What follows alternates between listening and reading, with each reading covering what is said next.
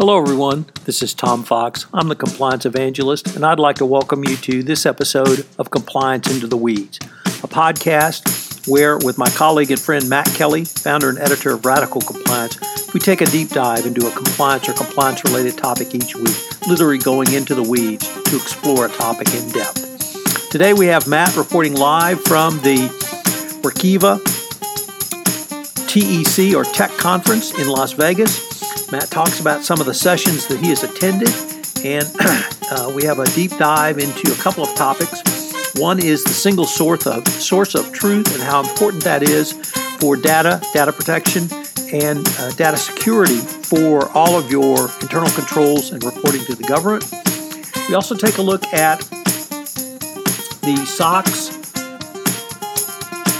404 and 302 issues that have recently come up from the government's perspective. This is Tom Fox. Thank you very much for listening to this episode of Compliance Into the Weeds. Compliance Into the Weeds is a part of the Compliance Podcast Network.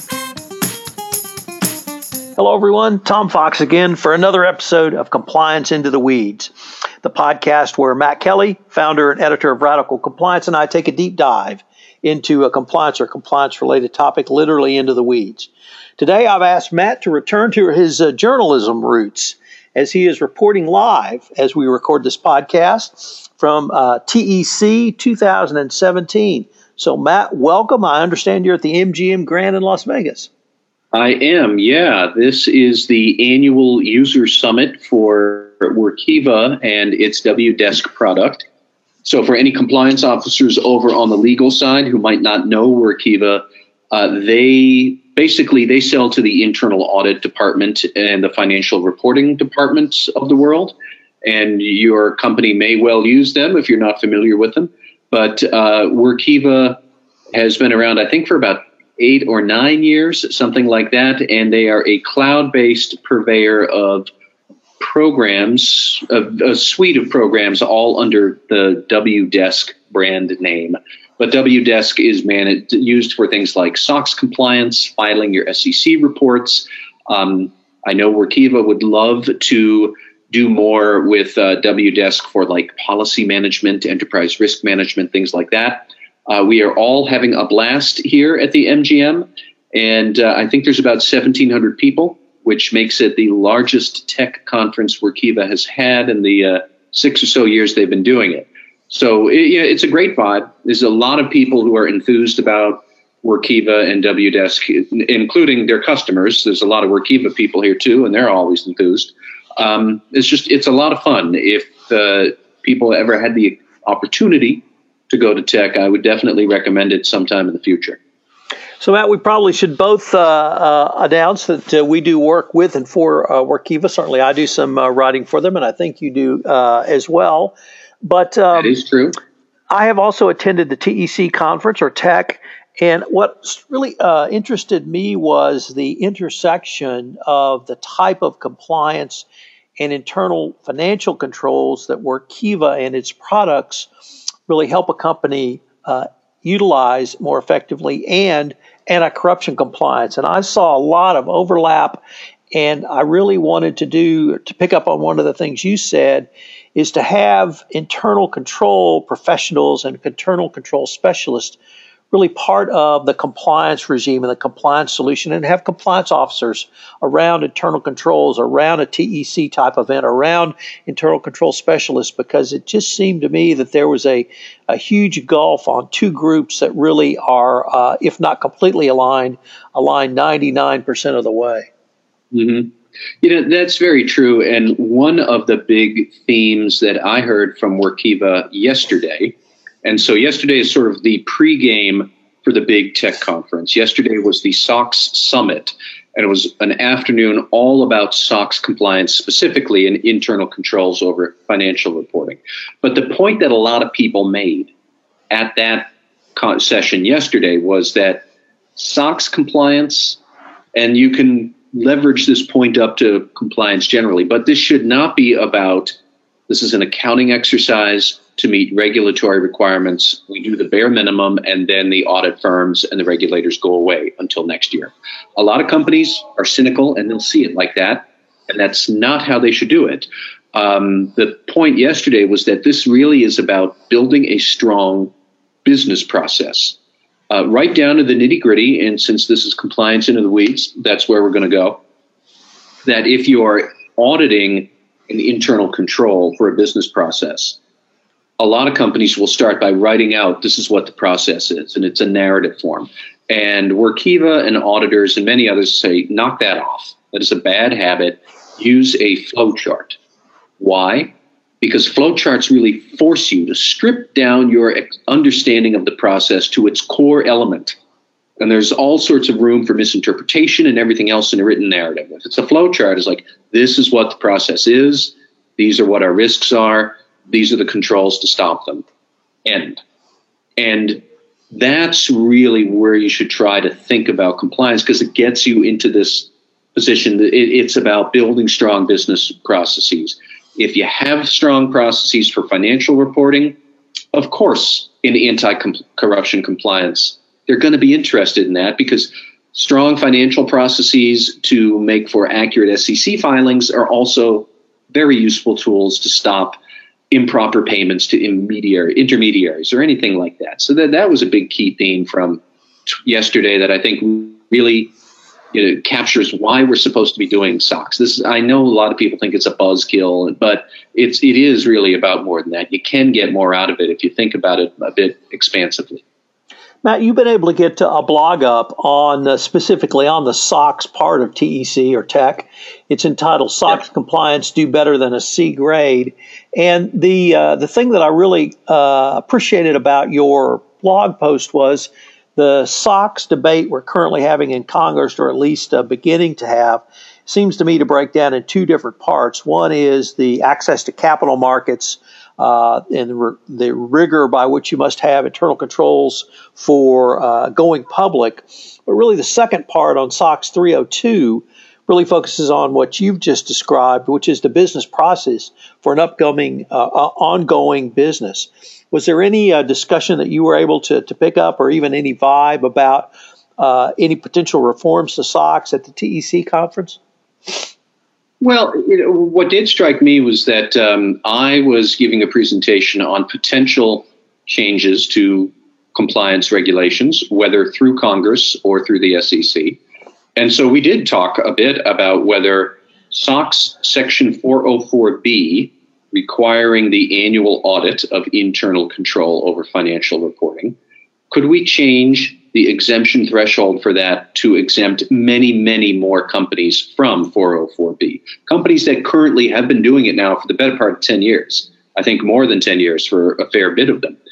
And that could conceivably go away as Congress rushes to this Shangri-La of more and more IPOs, and everybody's retiring at 35, and isn't that great? And so I asked the audience, and this is at least 300 people in the audience, do you think 404B should go away? And 75% of them said no. These are the people who deal with the auditors, giving them grief for 404B. And auditors give you a lot of grief over 404B. These audits can be exhaustive and maddening, and it's the SOX compliance people who get exhausted and driven mad by it. And still, when I said, do you want this to go away or not? 75% of them said no. This actually, SOX 404B is like eating your spinach or going to the gym. It kind of stinks the first few times you do it, but over the long term, it builds you up and makes your financial processes stronger. And that's what we should be doing. So that was heartening to see that they saw it that way. So you put on, you have been involved, frankly, with a lot of conferences, and both putting them on and, of course, attending.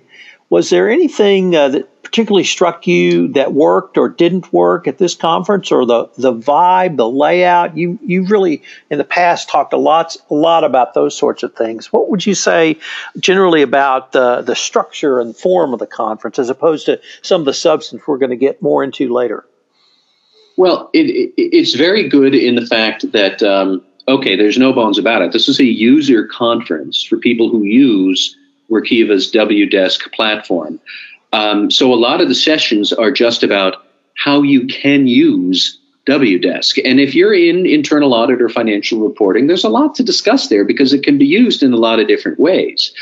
Everybody complies with SOX and SEC filings in their own ways based on what your own processes are.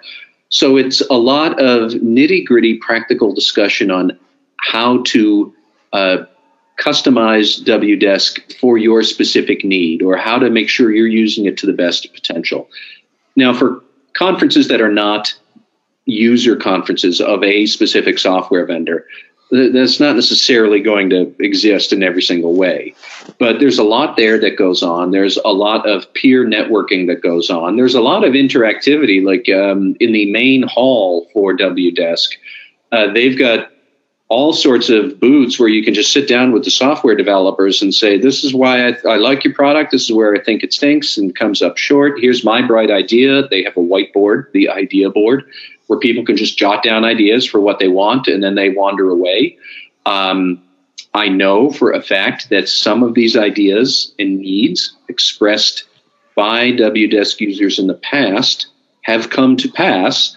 Wdesk these days opens its platform to a lot of other vendors or data providers or other people in that big SOX compliance ecosystem. So everybody at Workiva knew eventually they'd have to cross that bridge. They've crossed it over the last year. I think they're going to do it more and more often. Other companies already do a lot of this as well. There are other software vendors out there that do very good jobs, and they give Workiva a good run for their money. But there's a lot of enthusiasm among the Workiva people. They're very friendly. They're very customer service oriented, so I'm told. And they're just a fun bunch to be around. They throw some great parties on the closing night. I'll give them that. So I think you're going to have a post going up at least perhaps tomorrow, but perhaps in a day or two, which is about the importance of reliable data. And in there, you've got a phrase that I've heard Joe Howe, Executive Vice President of Workiva, use that I really wanted to go into the weeds with your thoughts on, which is a single source of truth. Yeah. And so why don't you just take us into the weeds on the importance of reliable data, what you've seen, and what your thoughts are on that?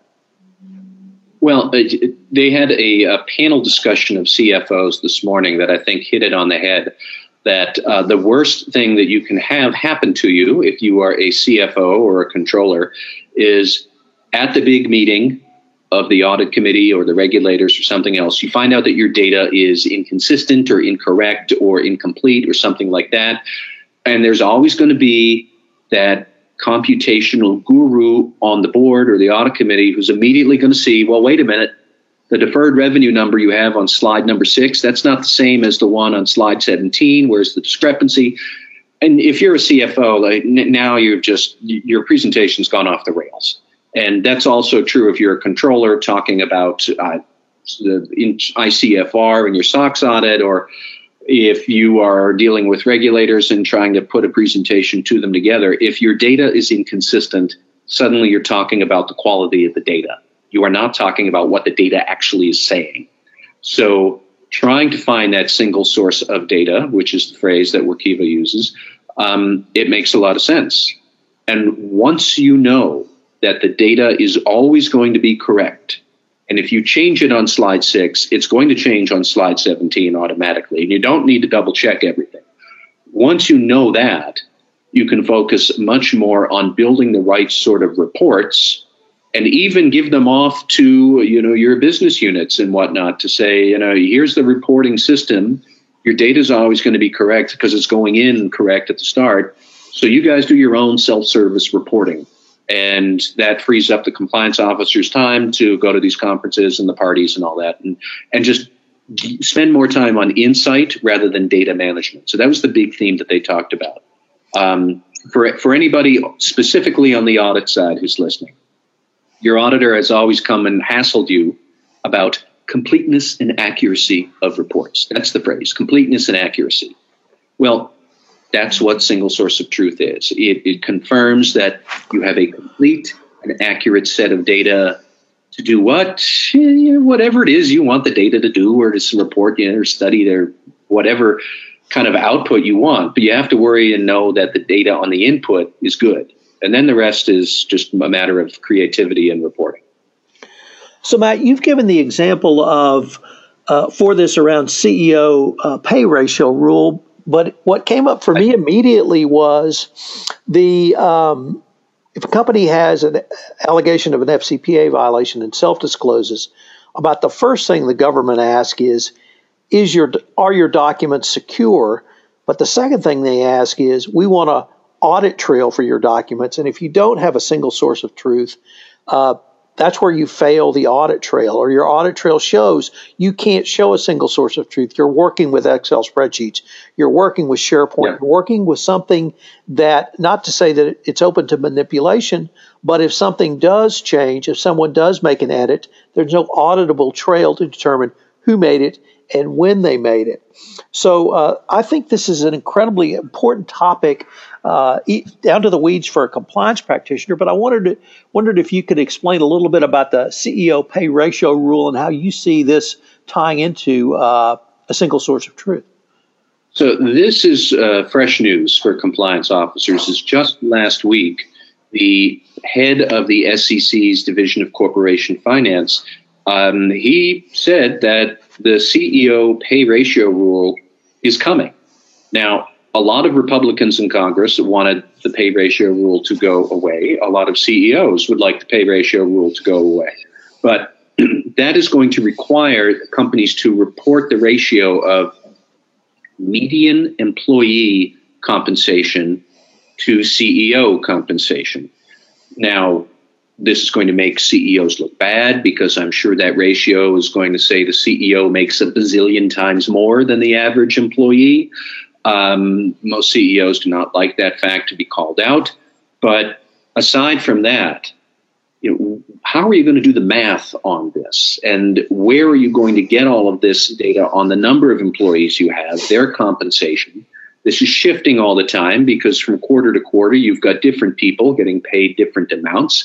It's going to be a real unholy mess of shifting data coming from multiple sources across the company, HR, payroll processing, maybe the business units and whatnot, all going to have to get corralled into a single source of truth to do the division and come up with the ratio and then put it into the proxy statement. If you wind up wrong on that, number one, technically you're in violation of SEC rules, but number two, the investor activists are going to have a field day with this inaccuracy, and that's the last thing that you need. So it really demonstrates that point, that the data has to be right. The reporting is Wdesk and many other products out there can do enormously sophisticated reporting and tracking of the data. But as the data changes, that has to be traced. And if it is not traced and traceable, if you run the same report twice and get two different answers and you can't say why, forget it. You're dead in the water. And we could probably go on many different ways on examples of that. But the pay ratio rule is the big one that's coming next spring. So, Matt, it sounds like, once again, it's been a fascinating conference. Anything tomorrow that you're hoping to pick up on, or things you're going to focus on? Well, I'm going to focus on the big farewell bash tomorrow night featuring Flo Rida. I have to admit, I had to look him up, but a lot of the millennials were very excited that he was there. I think he had a song in one of the Hangover movies and in the Boss Baby movie, but that's the end of my Flo Rida knowledge. I know that they're going to have a keynote from the astronaut Mark Kelly, talking about how to push yourself past the limits you think you have. There will be a lot of other sessions, I'm sure. I mean, there are dozens of sessions going on here at any given time. It's a lot of action that happens here. Well, I hope that we can get more anti-corruption compliance professionals at an event like this, because like you have observed, I really think there's a lot of overlap, and for anti-corruption compliance professional to be around an internal control professional can only lead to, I think, more robust internal compliance controls. So I really appreciate the live report. I know you've got to get off to some other events tonight. So, Matt, thank you, and look forward to full report when you get back next week. All right. Thank you, Tom. Hello, everyone. This is Tom Fox again. I'd like to thank you for listening to this episode of Compliance into the Weeds. If you have listened to this podcast on iTunes, I would greatly appreciate it if you would rate our podcast, as it would help in our rankings and also help get the word out about the only podcast that takes a deep dive into a compliance or compliance-related topic each week. Also, if you have any questions, you can email me at tfox@tfoxlaw.com. You can email Matt at mkelly@radicalcompliance.com. Thank you again for listening. I hope you'll join us next week when Matt and I take another deep dive into the weeds on a compliance and compliance-related topic. Compliance Into the Weeds is a part of the Compliance Podcast Network.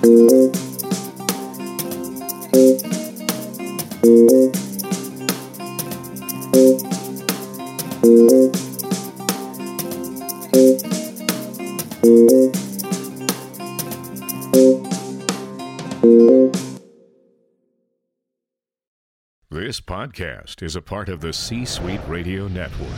For more top business podcasts, visit c-suiteradio.com.